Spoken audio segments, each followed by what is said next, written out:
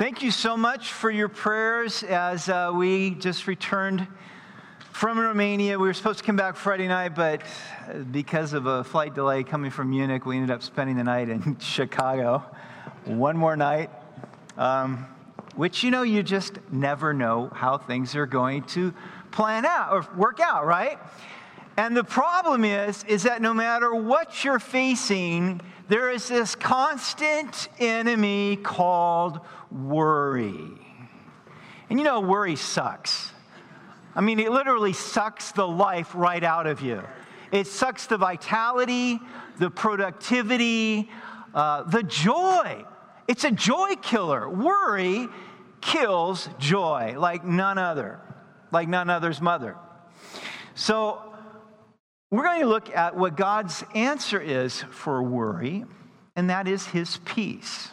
Do you know that there is a peace that the Lord alone gives that is unlike anything the world has to offer? Jesus said that. He said, "Peace, my peace I leave with you, not as the world gives, give I to you." So don't let your heart be troubled. Don't let it be fearful. But that peace only comes first when we come to know God through Jesus Christ. And then secondly, having come to know him as we abide and live by the peace of God. And that's what we're going to look at here today as Paul continues in the book of Philippians. So if you've got your Bibles or iPhones, however you do this, or Android, some of you Samaritans out there with Android. No, I'm just teasing. Okay.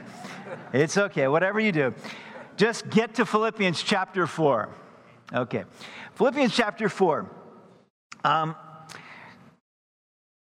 Now, Paul, at the end of chapter 3, he was talking about the need for each of us to realize our citizenship. Not U.S. citizenship, although I must say I'm glad to be a U.S. citizen, okay? Despite our faults, to me, it's sort of like Noah's Ark. It gets stinky sometimes, but it's still the best thing afloat, okay? That's sort of the way I look at it. But Paul was talking about the heavenly citizenship that we have, okay? And that is so important for us to keep in mind because this world is not our home. And we need to know what our destination is so that we don't get too caught up in the things going on in this world. We need to be aware of what's going on in this world. We need to pray about it and all that. But this is not our home. Our home is in eternity. And so Paul said, this is what you need to keep in mind and have that sort of heavenly mindset. But in the meantime, while we are on this world, we need to be able to function. We need to be able to function in a way that we do something, that we actually are productive in the things that God has called us to do, because he's left us here for a reason, for a purpose. And part of that purpose is for us to enjoy the peace of God and be able to walk in the peace of God, because there's a lot of chaos going on in the world. There's a lot of very anxious, very depressed, very upset people in the world. And one of the best billboards, I think, for Jesus Christ is when we walk in the peace and the joy of the Lord, and we can show that to other people that, yes, we do have a hope and it's beyond this life, and you can have that too. So it's important for us to get hold of this. Okay, so Paul gives sort of a transitional verse, chapter 4, verse 1. He says, "Therefore, my beloved and longed for brethren, my joy and crown, so stand fast in the Lord, beloved." Stand fast in this way, he's saying. And notice here, he repeats the word beloved. Remember, Paul's in prison in Rome. He writes this letter because his heart is wrapped up with these people. He loves the Philippians. And because of that, that's why he was sharing all of these things. That's why he was exhorting them to stand fast. And I can understand that because, the reason that we went to Romania was to be with our brothers and sisters in Romania whom we love. We love them. That's just the extended body of Christ that is throughout the world. And it is an amazing thing when you do travel to other countries and you meet other believers and you realize that we have so much in common because we have Jesus in common. The culture might be different. The food might be different. There's a lot of differences, but what we have in common is Jesus Christ and our love for him. And this was the heart that Paul had. So I just wanted to share with you a little bit about our trip, okay? Because I know some of you are, how did it go? Okay, so I'm gonna kind of give you a whirlwind sort of tour of what we did. Now, why we went to Romania was because, we had been doing a pastor's conference there every summer. We went and took a team in 2019, and our team took care of the youth and kids of the pastors and their wives so that they could be fed, and a lot of great relationships were built with some of the preachers' kids, and that. But we have not been able to go back there because of COVID. So we really wanted to go and just minister to and encourage the pastors, their wives, their families. And I really believe that the Lord enabled us to do that. So we actually we saw people that we had not seen before. We went to cities we had not been to before. We actually went to a total of 7 different cities while we were gone. And so it was awesome. But the first thing, you bring up these pictures, hopefully. Pictures. There, okay. This is when Frank and I went together. This is when we first arrived in the airport in Bucharest. Next. And, of course, our pastors in Brașov are Nicu and Silvana Haju. And that's who we were able, she puts on an amazing meal, by the way. And that's who we were able to meet there in Brașov. Next. And so one of the first things that we did after, saying hi to everybody in Brașov is we went to this city called Petroșani. And it's interesting because it actually happens to be the hometown of Nicu and Silvana. It's where they met. But this family has been there for quite some time. Now the guy on the right, Andre, he was raised in an orphanage there in Petroșani. And when he was a teenager, actually, the gal on the left came from Orange County, and her name is Kelly, and she was on a mission trip, and she met the people at the orphanage, the kids there, and her job actually was to try to keep the other missionaries away from the orphan boys. Well, she ended up falling in love with one of the orphan boys a little bit later, but it's so interesting because he got involved with the Calvary Chapel there in Petroșani, got saved, and began to be discipled, ultimately went back. He's now a pastor in an orphanage there in Petroșani. He also preaches weekly at a Roma sort of Pentecostal church that Roma's gypsy, basically. And God is just doing a marvelous work through this family. And so anyway, that's them. So we got to visit them. Never had visited them before. Then we were able to actually, you got a picture with their kids there. That's how they look today.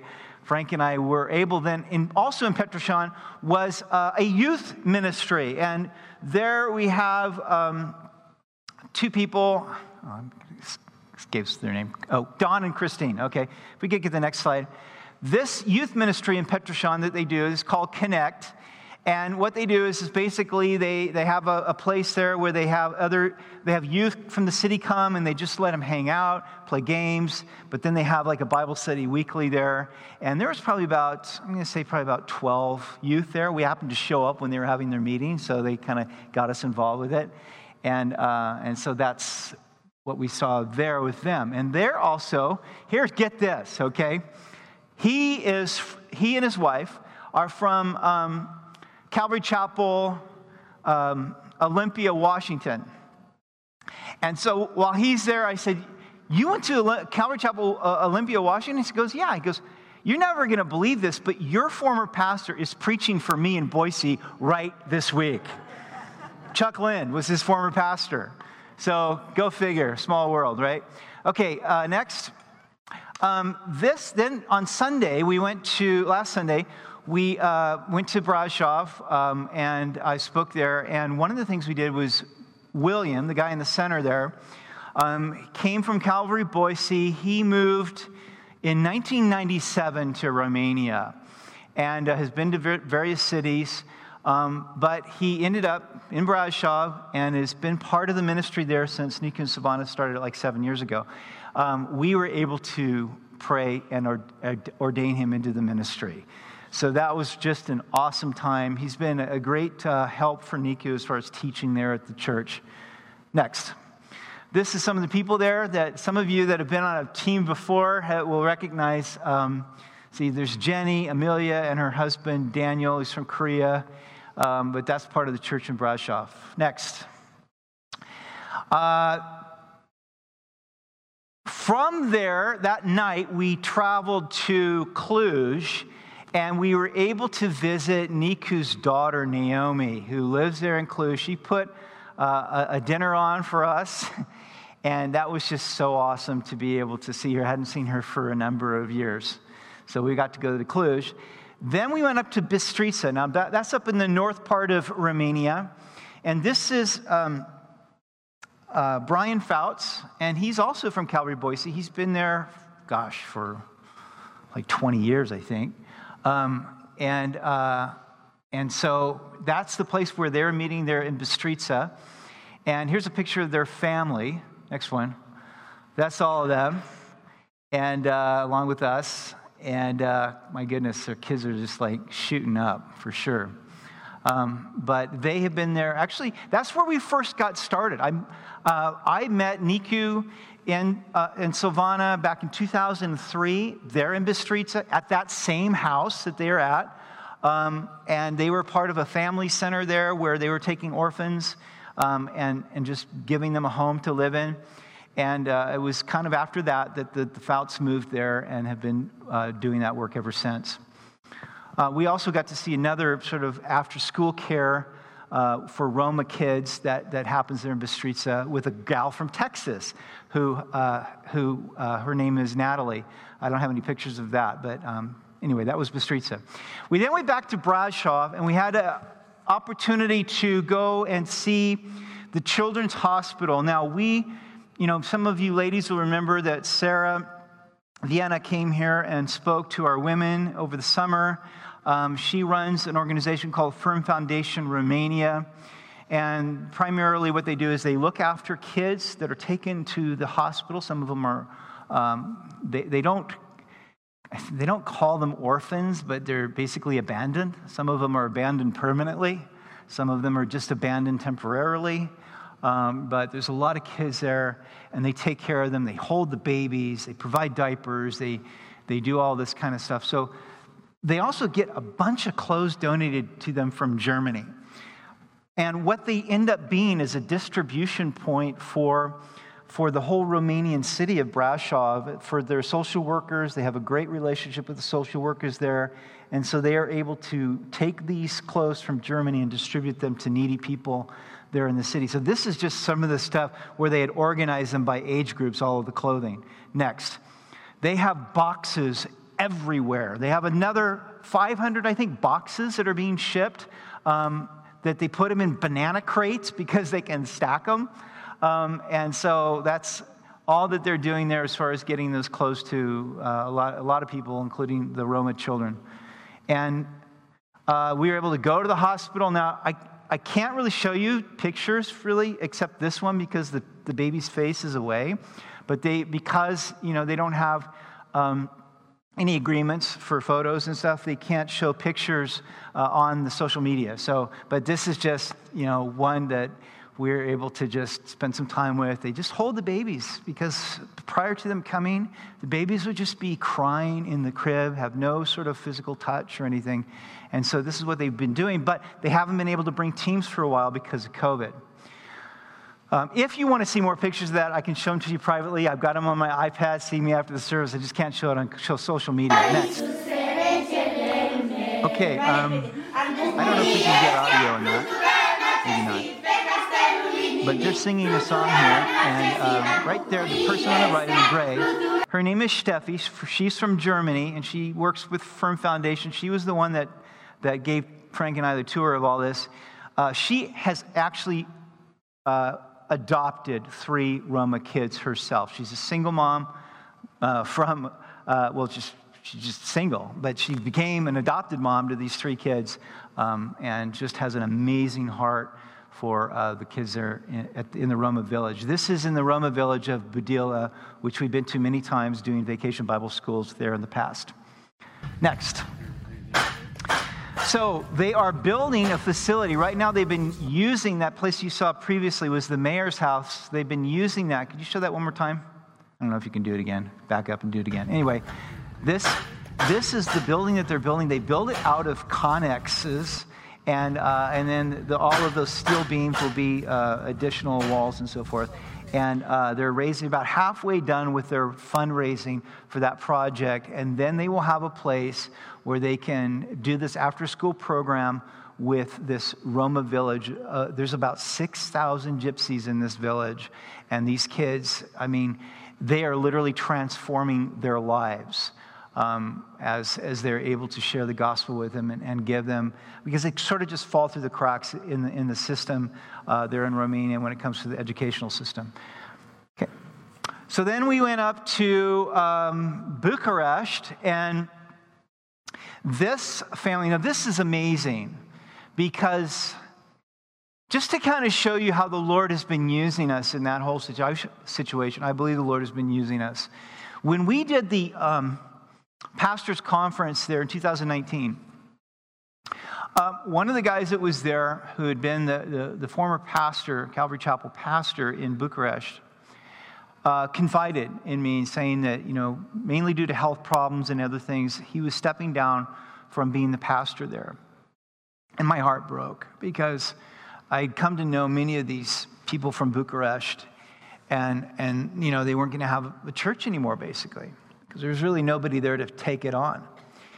And so all I can say is that I had not experienced such a burden from the Holy Spirit like that since the Lord moved us here to Boise in 1994. I mean, I just felt so heavy about that, because I just felt like this is a very strategic place that the Lord needs to have a presence here. And so we began to pray, and Niku and I were praying, and Niku started actually commuting every Sunday, the 2.5 hours from Brasov to Bucharest, to begin to just meet with the people that were still there and teach them and so forth. But we knew that was just a stopgap measure. Well, Niku ended up having this prayer Zoom meeting with some other people, and he began to just share the heart for Bucharest, and that God would raise up somebody to come and be a pastor there. And this guy, okay, his name is Jamie, and his family, Andrea, she's Romanian, he's from the States. He felt the Lord just speak to him right then, that he was supposed to go back. He'd been there before. He'd actually been in Brasov as the pastor there many years ago. Had to go back to the States, and now the Lord was speaking to him to come back and go to Bucharest. And so he is now the pastor of Calvary Chapel Bucharest, and just an awesome family, and just got an amazing heart, an amazing testimony of the things that God has brought him through. And he has such a heart for the youth of Bucharest, okay? So, I'm sorry, I'm taking a long time with this, but, it's just passionate about it, okay? So, now the other guy that he's working with is this guy that, is darker complexion, okay, in the photograph, okay? His name is Kosti. This is his family. He's married to an American. Her name is Elizabeth. And he was, from the time he was a baby, he was in an orphanage, raised in the orphanage, and so he has a great heart for the youth. He is also, the Lord has given them this amazing facility there in Bucharest, and it was actually purchased by Pastor Bill Walsh in Calvary Chapel, Huntington Beach, many years ago. And they had just an tremendous story about how they almost lost it several times, but somehow the Lord just sort of kept them having this building, even though they had no pastor. They really weren't doing a whole lot with it.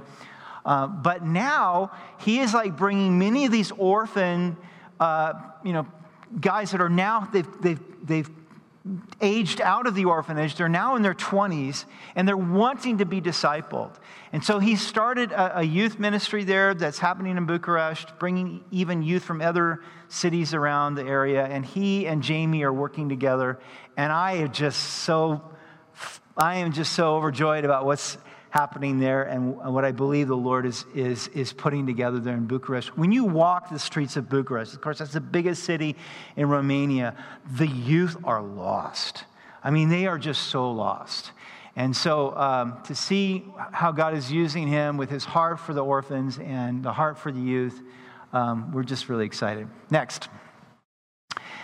Lastly, we went to the city of Mangalia, which is in the sort of southeast part of Romania. It's on the Black Sea. And so this family, this is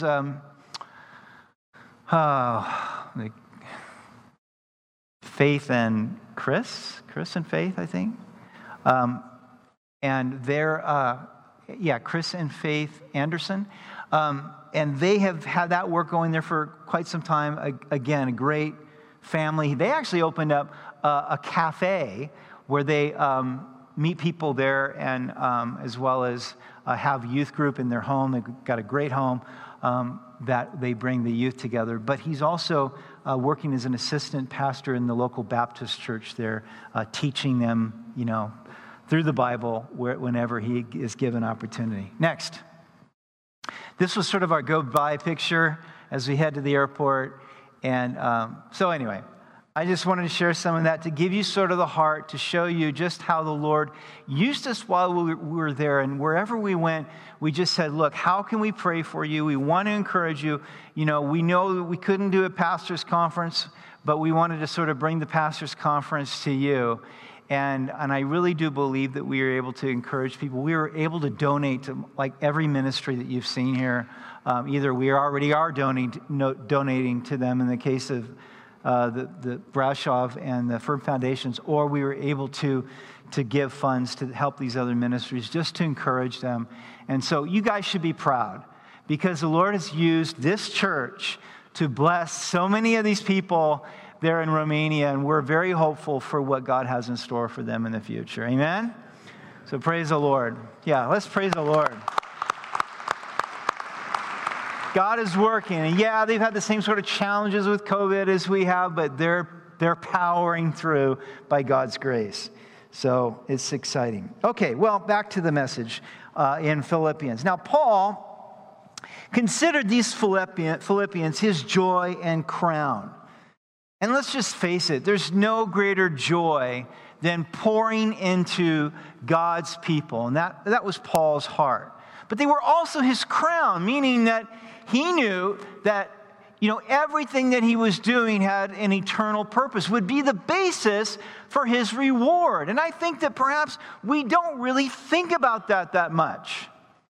But the reality of it is that whatever you do for the Lord is going to form your reward in heaven. And so Paul said, look, you guys you are my joy, my crown. And when Paul would go around and establish these churches, he just saw it in terms, look, this is the joy of my life, but it's also, what I'm going to be able to lay at the feet of Jesus in making disciples in these various cities. And so he said, that, he talked about this in 2 Timothy 4:8, his last letter that he wrote to Timothy shortly before he died. He said, finally, there's laid up for me the crown of righteousness, which the Lord, the righteous judge, will give to me on that day, and not to me only, but also to all who have loved his appearing. Now, Paul exhorted them to stand fast in the Lord. They faced the deception of Satan through false teaching, the weakness of their own flesh, as we all do, and the allurement of the world. And yet, if they were to overcome these enemies, then they needed to be able to stand their ground, which is what he said, stand your ground. And as we shall see now in the next 8 verses, standing fast in the Lord would mean that they would walk according to the rule of peace. They would live according to God's peace in their life. And Paul would show them how to do that, because that was how Paul lived his life. So he said in verse 2, I implore Euodia and I implore Syntyche to be of the same mind in the Lord. And I urge you also, true companion, help these women who labored with me in the gospel, with Clement also, and the rest of my fellow workers whose names are in the book of life.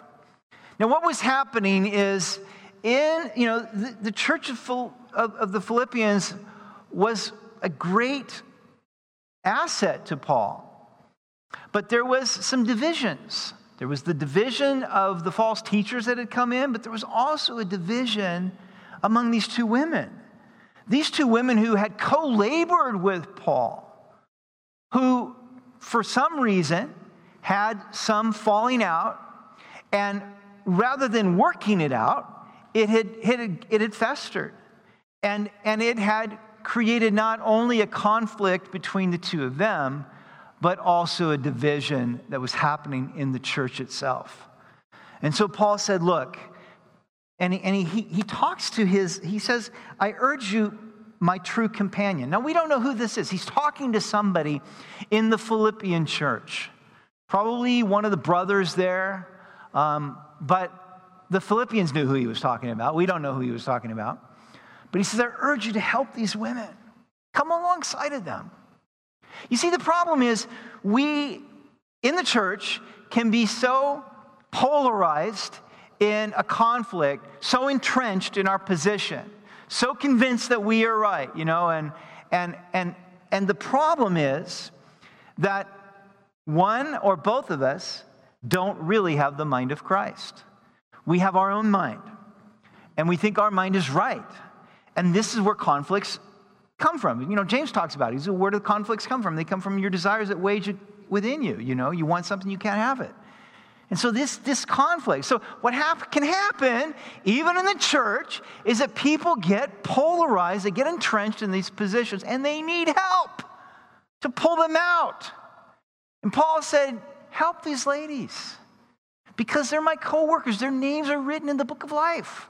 Along with Clement and others, we're all going to be hanging out in heaven together. So let's get this worked out now. Help them work it out. The problem is that because we're all susceptible to this, we're all vulnerable to this, but we need to labor together in the power of the Lord to be peacemakers. That does not just happen. Because what often happens, probably what happens the most, is people form opinions about people, and then they sort of just let a wall come up, and then maybe they'll talk about them behind their back, but they won't go through the effort of making peace, nor will they help others go through the effort of making peace, because they don't want to get involved. But that is a sure recipe for division in the church. And that's why Paul is saying, look, help these 2 ladies. I know they love the Lord. They need to agree in the Lord. That is, they need to both have the mind of Christ here. And they're not able to do that right now. So help them. Help them. And that's what we're supposed to do.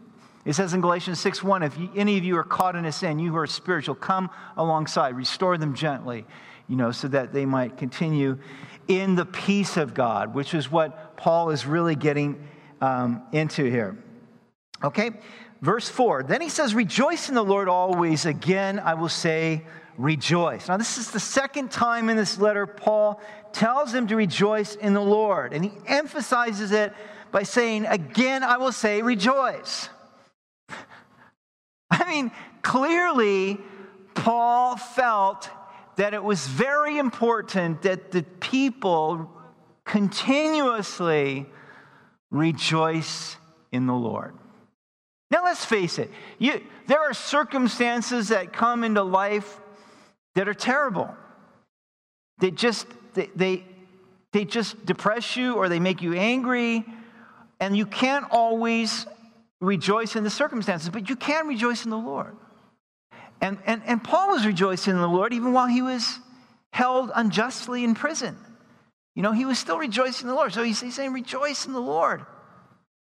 And even Nehemiah, found that the joy of the Lord is our strength. So Paul is continually reminding them to rejoice in the Lord because it is a vital component. And I think this is what we miss sometimes.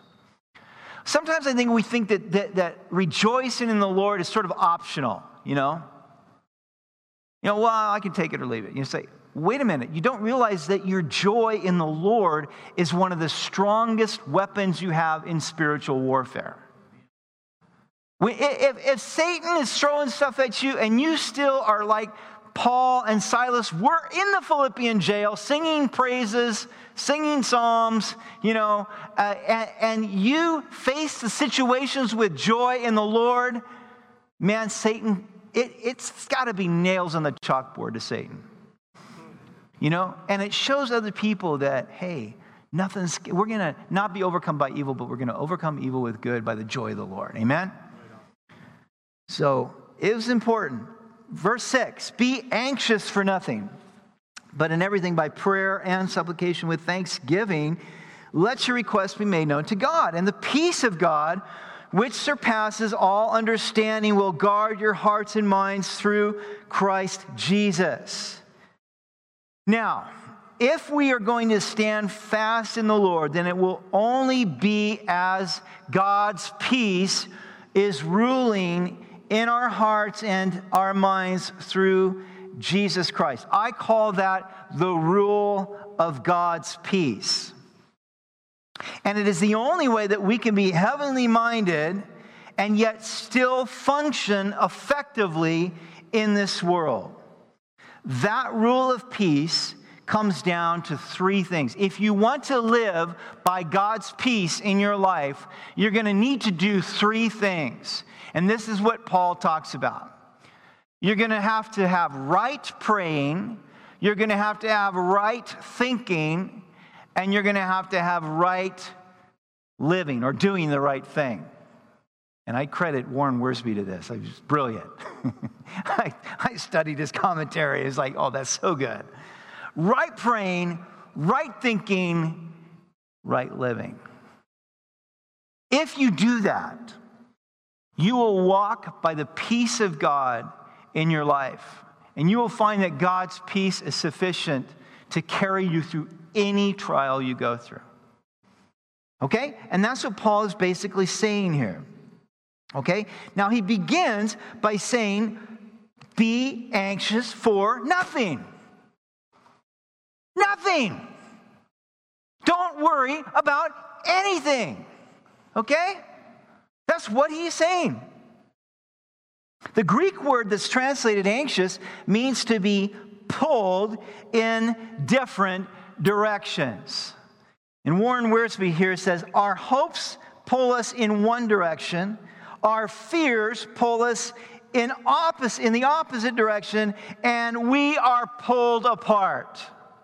Pulled apart by anxious thoughts, pulled apart by worry. It's interesting that the Old English root from which we get our word worry means to strangle or to choke. And worry will choke your life. It will choke your vitality. It can lead to health problems and ulcers and heart attacks. It is the greatest thief of joy that there is. And get this, worry is a sin. But Pastor, that's my gift. I have the gift of worry. I have to worry for others because they don't worry for themselves. Jesus said, do not worry. Jesus said it in the Sermon on the Mount. Why do you worry? You worry about your food or clothes or this or that. It's just like God takes care of the birds. They don't reap or sow, Don't worry. God's got it covered. So, but it's not enough just to say, don't worry, okay? Don't worry, be happy, cute little song, but it doesn't really help you when you're dealing with worry thoughts, okay? In which they choke you out. They choke you out. And so what is the solution then? Well, the solution is prayer. Prayer. We worry about stuff, but how often do we take those worries, those disturbances to our heart and turn them into prayer? That ought to be the very first thing we do. We should say, Lord, here's my concern. I'm bringing this to you. I need your wisdom. I need your help. I need your grace. I need your power. What do we do, Lord? And there are many times when there will be silence. But that just means God is building your faith. You cast your cares on him because he cares for you. Well, casting your care on him means that you don't take it back. You don't reel it back in when God doesn't do something in the next 10 minutes. You trust him. Lord, I'm just waiting on you, and I know you got this. Just show me what to do when you want me to do something, okay? And otherwise, I'm going to go fish or play golf or basket weave or whatever it is you do. And you leave it with the Lord, okay? That's not insanity. That is trusting God. You can't worry and have faith at the same time, right? And that's what Jesus is saying. It's not saying you don't take responsible planning and all that. There's no problem with that. That's not worry. Worry is just this fruitless activity that we do in our minds that gives us ulcers, but it doesn't lead to anything productive. So turn that into prayer. Now, prayer, Paul says, be anxious for nothing. Instead, pray about everything. In everything by prayer and supplication with thanksgiving, let your requests be made known to God. Okay? So prayer is the general word here for making requests known to the Lord. It carries with it the idea of adoration, devotion, and worship. Folks, wasn't that an awesome worship service we had this morning? I mean, when you just get your eyes off yourself, off the circumstances, and begin to adore and worship God. I just remember a song we used to sing back in the Jesus movement, right? Father, I adore you. Lay my life before you. How I love you. Spirit, I adore you. Jesus, I adore you. That adoration of the Lord, you're so good. We worship him. And we need to do that. You know why? Because so oftentimes we come before God and we are so heavy laden with the problem that's all we see. We think we've got this humongous problem in a little itty bitty God. But quite the reverse is true. We got a huge, majestic, wonderful, powerful, loving God who cares about you and an itty bitty little problem. But you gotta magnify the Lord in your mind and in your heart and worship him and adore him, and that's where it starts. Too often we rush in before God and pour out our needs and desires without first taking time to revere and worship the one to whom we are speaking. And that's why one of the best means of prayer is to start with like Psalm 46:10, be still. Be still. Just zip it. Chill. Logical turn. Chill. Not be chill, And know that I'm God. And I will be exalted. Listen, I shared with it before, Isaiah, when he has his vision of God, things were a mess in Judah. People were backslidden. It was a mess. But Isaiah hears the cherubim saying, holy, holy, holy, Lord God Almighty, the earth is filled with his glory. Do you know what? The earth is still filled with his glory. He hasn't changed. And so we begin to just, I will be exalted among the nations, he said. I will be exalted in the earth. So be still, hush, and know that I am God. That's where we start. in prayer. And secondly, supplication. That's the earnest, wholehearted sharing of our needs and problems. Listen, folks, I have been doing that with our dear sister Jessica. I love that gal. I love Joshua. I love this family, Juliana. And to see Joshua was texting me the whole time I was in North Carolina and then in Romania, giving me updates. You know, when something grips your heart like that and you bring your requests to God, you're not boring God. You can keep bringing it to him again and again and again. Jesus told us through the parable of the widow before the unjust judge. The whole point was that we should pray and not faint, not give up. Keep praying. How long? Until the answer comes. God will either say yes, no, or wait. Keep praying. Seems like he always says keep praying to me for a long time, but eventually it comes through. So that's supplication. And you do it for yourself, you do it for others. Make your requests known to God.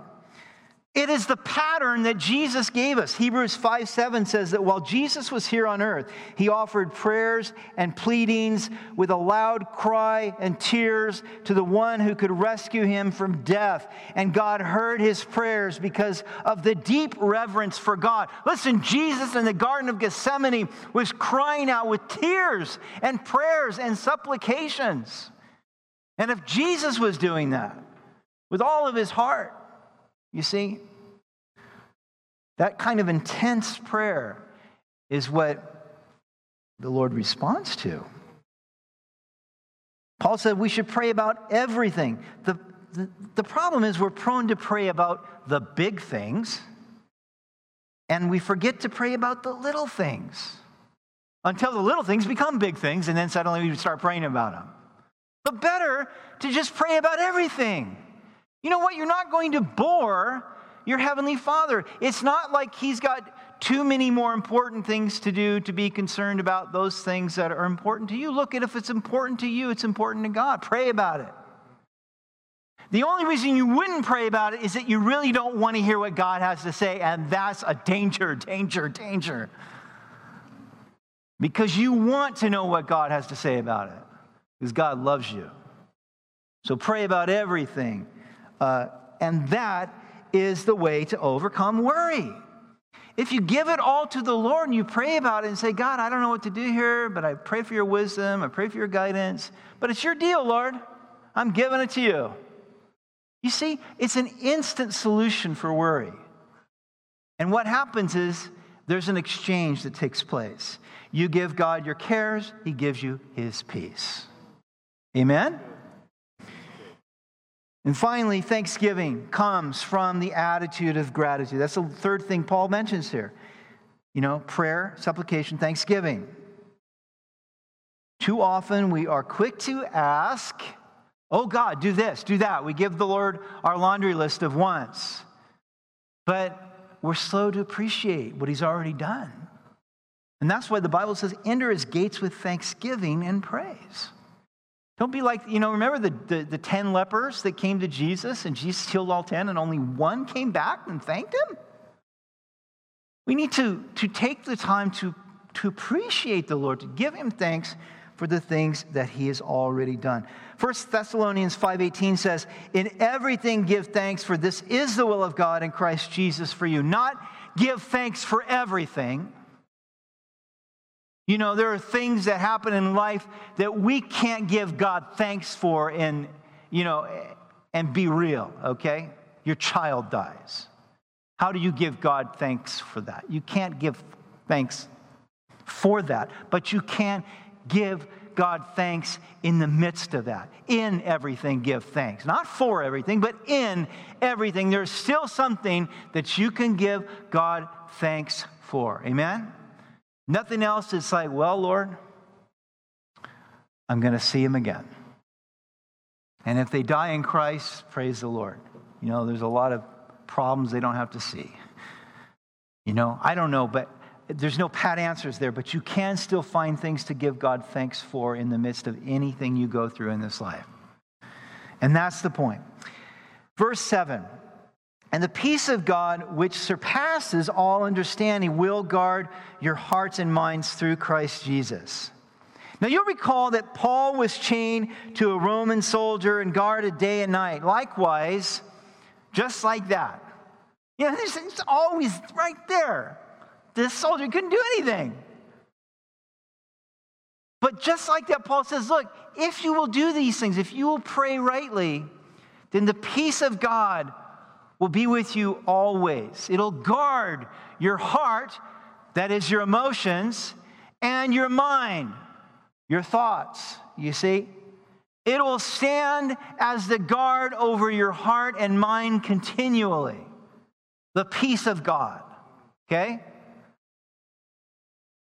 He says basically the same thing in Colossians chapter 3, verse 15. Now, this is the Amplified version, okay? But he says, let the peace, soul harmony, which comes from Christ, rule, act as umpire continually in your hearts, deciding and settling with finality all questions that arise in your minds, in that peaceful state to which, as members of Christ, one body, you were called to live. The idea here is that God's peace will be with you continuously to guide you, to comfort you, to settle your heart no matter what you're going through, if you let it. If you're praying about everything and you're focusing on the Lord and you're realizing that He's sovereign in every circumstance. Now, I don't always feel that, okay? I ain't perfect yet. And I wasn't real happy when I was looking forward to getting home to, all I could think about, that famous post-World War II photo in Life magazine where the soldiers giving that woman a kiss, You remember that. You've seen it. Famous photo. That's all I could think about. Getting my wife home, coming home, giving her a kiss, being home with my wife, being home. Because I like to travel, but I like coming home. Okay? And then we get to Chicago, and because there was a delay in the flight from Munich. You know why? 2 people had checked in their bags, but they did not check in at the gate. And under the FCC regulations or whoever, they had to get their bags off the plane because they could be explosives or something, So that took like a half hour. Well, by the time all that happened, we end up missing our flight back to Boise. We're spending the night in Chicago. I was not happy.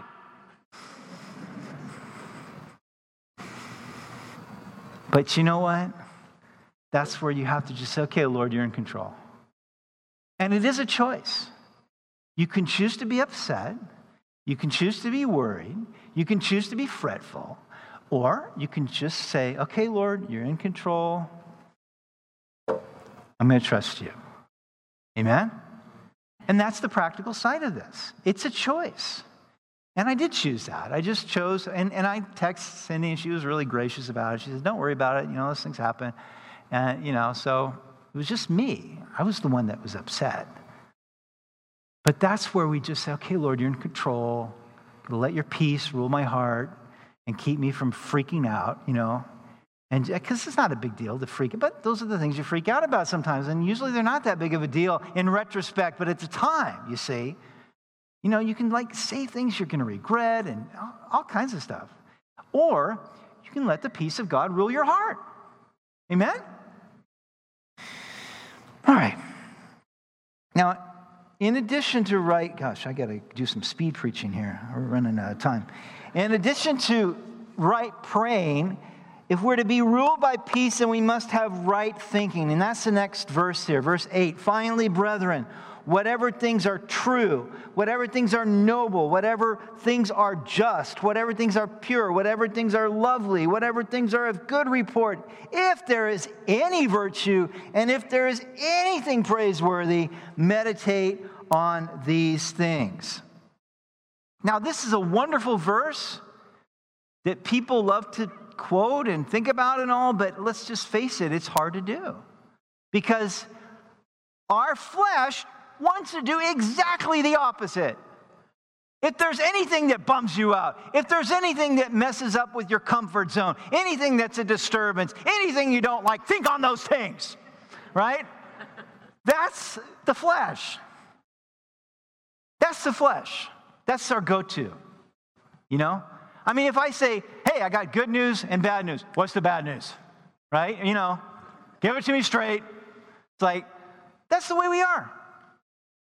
So this takes real effort and it takes Holy Spirit inspiration to find these things in situations, you know? And that's what Paul is saying. Look, if you're going to flush your mind from the stinking thinking, you've got to meditate on these things that are good. What does he say? True and noble, as opposed to false and dubious reports. Think on those things that you know are true. Now, if we meditate on our feelings, get this, you say, well, this is what I feel. Okay, but the problem is if you meditate on your feelings will never change the truth. But if you meditate on the truth, knowing the truth will change the way you feel. See? So you can't meditate on your feelings. You got to meditate on the truth. And that's why it's essential to be daily in the Word of God. Because that's 100% absolute truth. And if you meditate on that, then it will change the way you feel. We meditate on those things that are noble, honorable, or worthy of respect. Not on the dirt, not on the stuff you don't like in somebody, but what's noble, what's worthy of respect. Think on those things, right? Whatever is just and pure. What's just, righteous, or proper? And how can we know those things unless we are in the Word? Because that tells us. It shows us God's character. It shows us what He considers to be righteous. Also, those things that are pure. Now, since sexual immorality was and still is such a problem, Paul was probably referring here to moral purity. Whatever things are pure. You know, don't engage in the dirty stuff, okay? Don't set your mind in that, in the gutter. Dwell on what is pure. Ephesians 5:3 says, but among you there must not be even a hint of sexual immorality or any kind of impurity or of greed, because these are improper for God's holy people. So don't go near there, okay? Then he says, lovely, whatever is lovely and of good report. If we think about things that are lovely, then we are more likely to point those things out to others. A beautiful sunset, okay? Hey, check this out. Look at that. Isn't that gorgeous? You know, think about those things that are lovely. A child's smile. Think on those. There's a lot of lovely things even in this world, okay? There's a lot of ugliness in the world, but there's a lot of loveliness.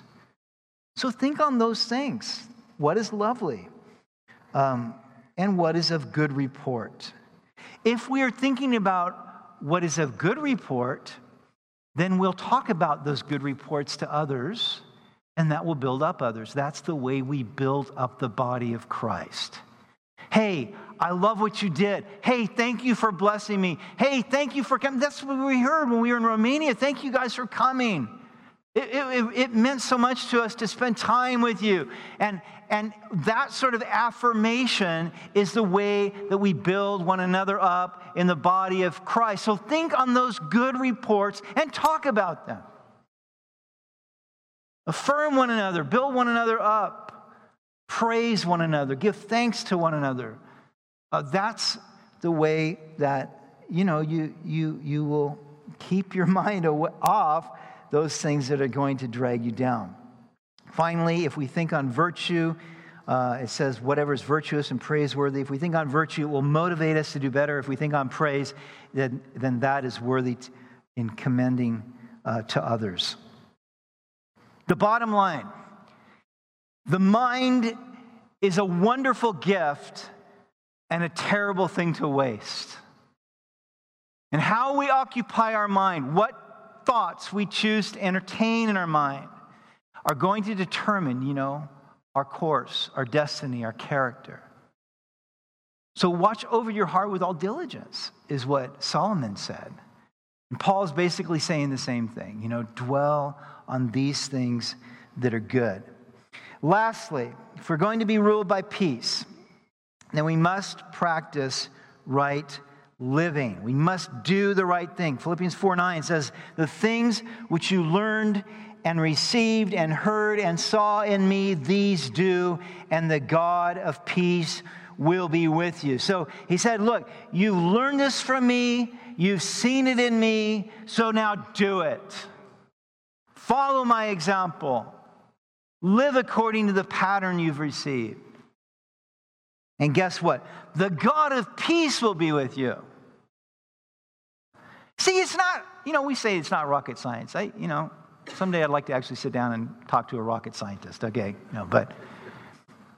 But the reality of it is, if you do what God tells you to do in His Word, then He will be with you. He's a God of peace. He will give you His peace. He will give you wisdom. He'll guide you. He'll direct you. He'll work all things together for good in your life. Yes, you may have trials. Yes, you may be persecuted. Yes, you may be suffering. But He'll never leave you or forsake you. He'll be by your side. He'll be giving you the peace. And even in the midst of great conflict, okay, look at Jesus, the conflict that He got into with the Pharisees. Look what he had to face. He got in their face about things. But you know what? He still had the peace of God in his heart. You know how I know that? Because the Bible says in Isaiah 26:3, it says, you will keep in perfect peace whose mind is stayed on you because he trusts in you. Christian, do you know the Lord's perfect peace in your life? Is His peace ruling your heart and your mind? Is it the thing that you count on every day, Lord, your peace? Your peace. I need your peace. I need your grace. Are you functioning in that? Because if you are, I guarantee God's going to use you. Not only that, but the peace of God is a great barometer. You see, if we are really, as Isaiah said, if our minds are stayed on the Lord, if we are trusting in Him with all of our hearts, not leaning on our own understanding, in all of our ways acknowledging Him, He will direct our paths, but He'll also give us His peace. And one of the ways that we know that we have sinned is when that peace gets disturbed. That's called the Holy Spirit. Okay? And so you know if you lose your temper. You know if you say something a little bit snarky or whatever, and you're just like, And if you're sensitive to other people, you're sensitive to the Holy Spirit, you'll realize that, Lord, forgive me. I know I just lost your peace ruling my heart for that snarky remark that I had to make. And if you'll be sensitive to the peace of God that's in you already by the Holy Spirit, then that'll show you when you need to repent, when you need to confess your sin, when you need to go to that person and say, you know what, I don't know why I said that. That was a stupid thing to say. Please forgive me. And you know what? The peace of Christ will be restored. You see? And that's the kind of relationship the Lord wants to have with you, where you're walking in His peace. God can use you. And He goes before you. And it's exciting. It's joyful. It's a joy to walk in the peace of God. So remember, right praying, right thinking, right living equals the peace of God ruling your heart. Amen? And if you have yet to discover the peace with God, okay, understand, when we come to Jesus Christ, when we say, Lord, I know I'm a sinner, and I know I need your salvation, and I accept you, I believe in you, forgive me of my sins. That gives us peace with God. We're no longer enemies of God, but now we are His adopted children. Our names are written in heaven. That's the peace with God. And if you have not yet experienced the peace with God, that's the first step. But after you've accepted the Lord and you have peace with God, then this is the way to maintain the peace of God in your heart. Amen? Amen. Let's pray. Father, we thank you for your presence. We do thank you that you are the God of peace. And Lord, thank you, Jesus, for coming into this world. You didn't have to do it. You did it because you loved us. You came, you laid your life down for us. You went to the cross. You paid the price in full so that we could have peace with God by believing in you. Lord, and I just pray that if there's anybody here today or watching online that has not yet experienced the peace of God that comes with knowing that our sins are forgiven by the blood of Jesus, I pray that today they would just simply say, Jesus, I know I'm a sinner. Come into my life, forgive me, and make me your child, and bring to me your peace. We thank you, Lord. I pray, Father, that people would simply say that today and mean it in their hearts, and that you would come today and that they would be born again, born of the Spirit. And Father, I pray for any of us here today, Lord, that we do struggle with worry. We struggle with anxiety. We struggle with the things we see going on in the world, the disturbers of the peace that are happening all around us. Lord, I just pray that through prayer, through right thinking, and Lord, through right living, choosing to do those things that we know are pleasing to you, God, that your peace would settle in our hearts and strengthen us to live for you in this world. We pray that in Jesus' name. Amen.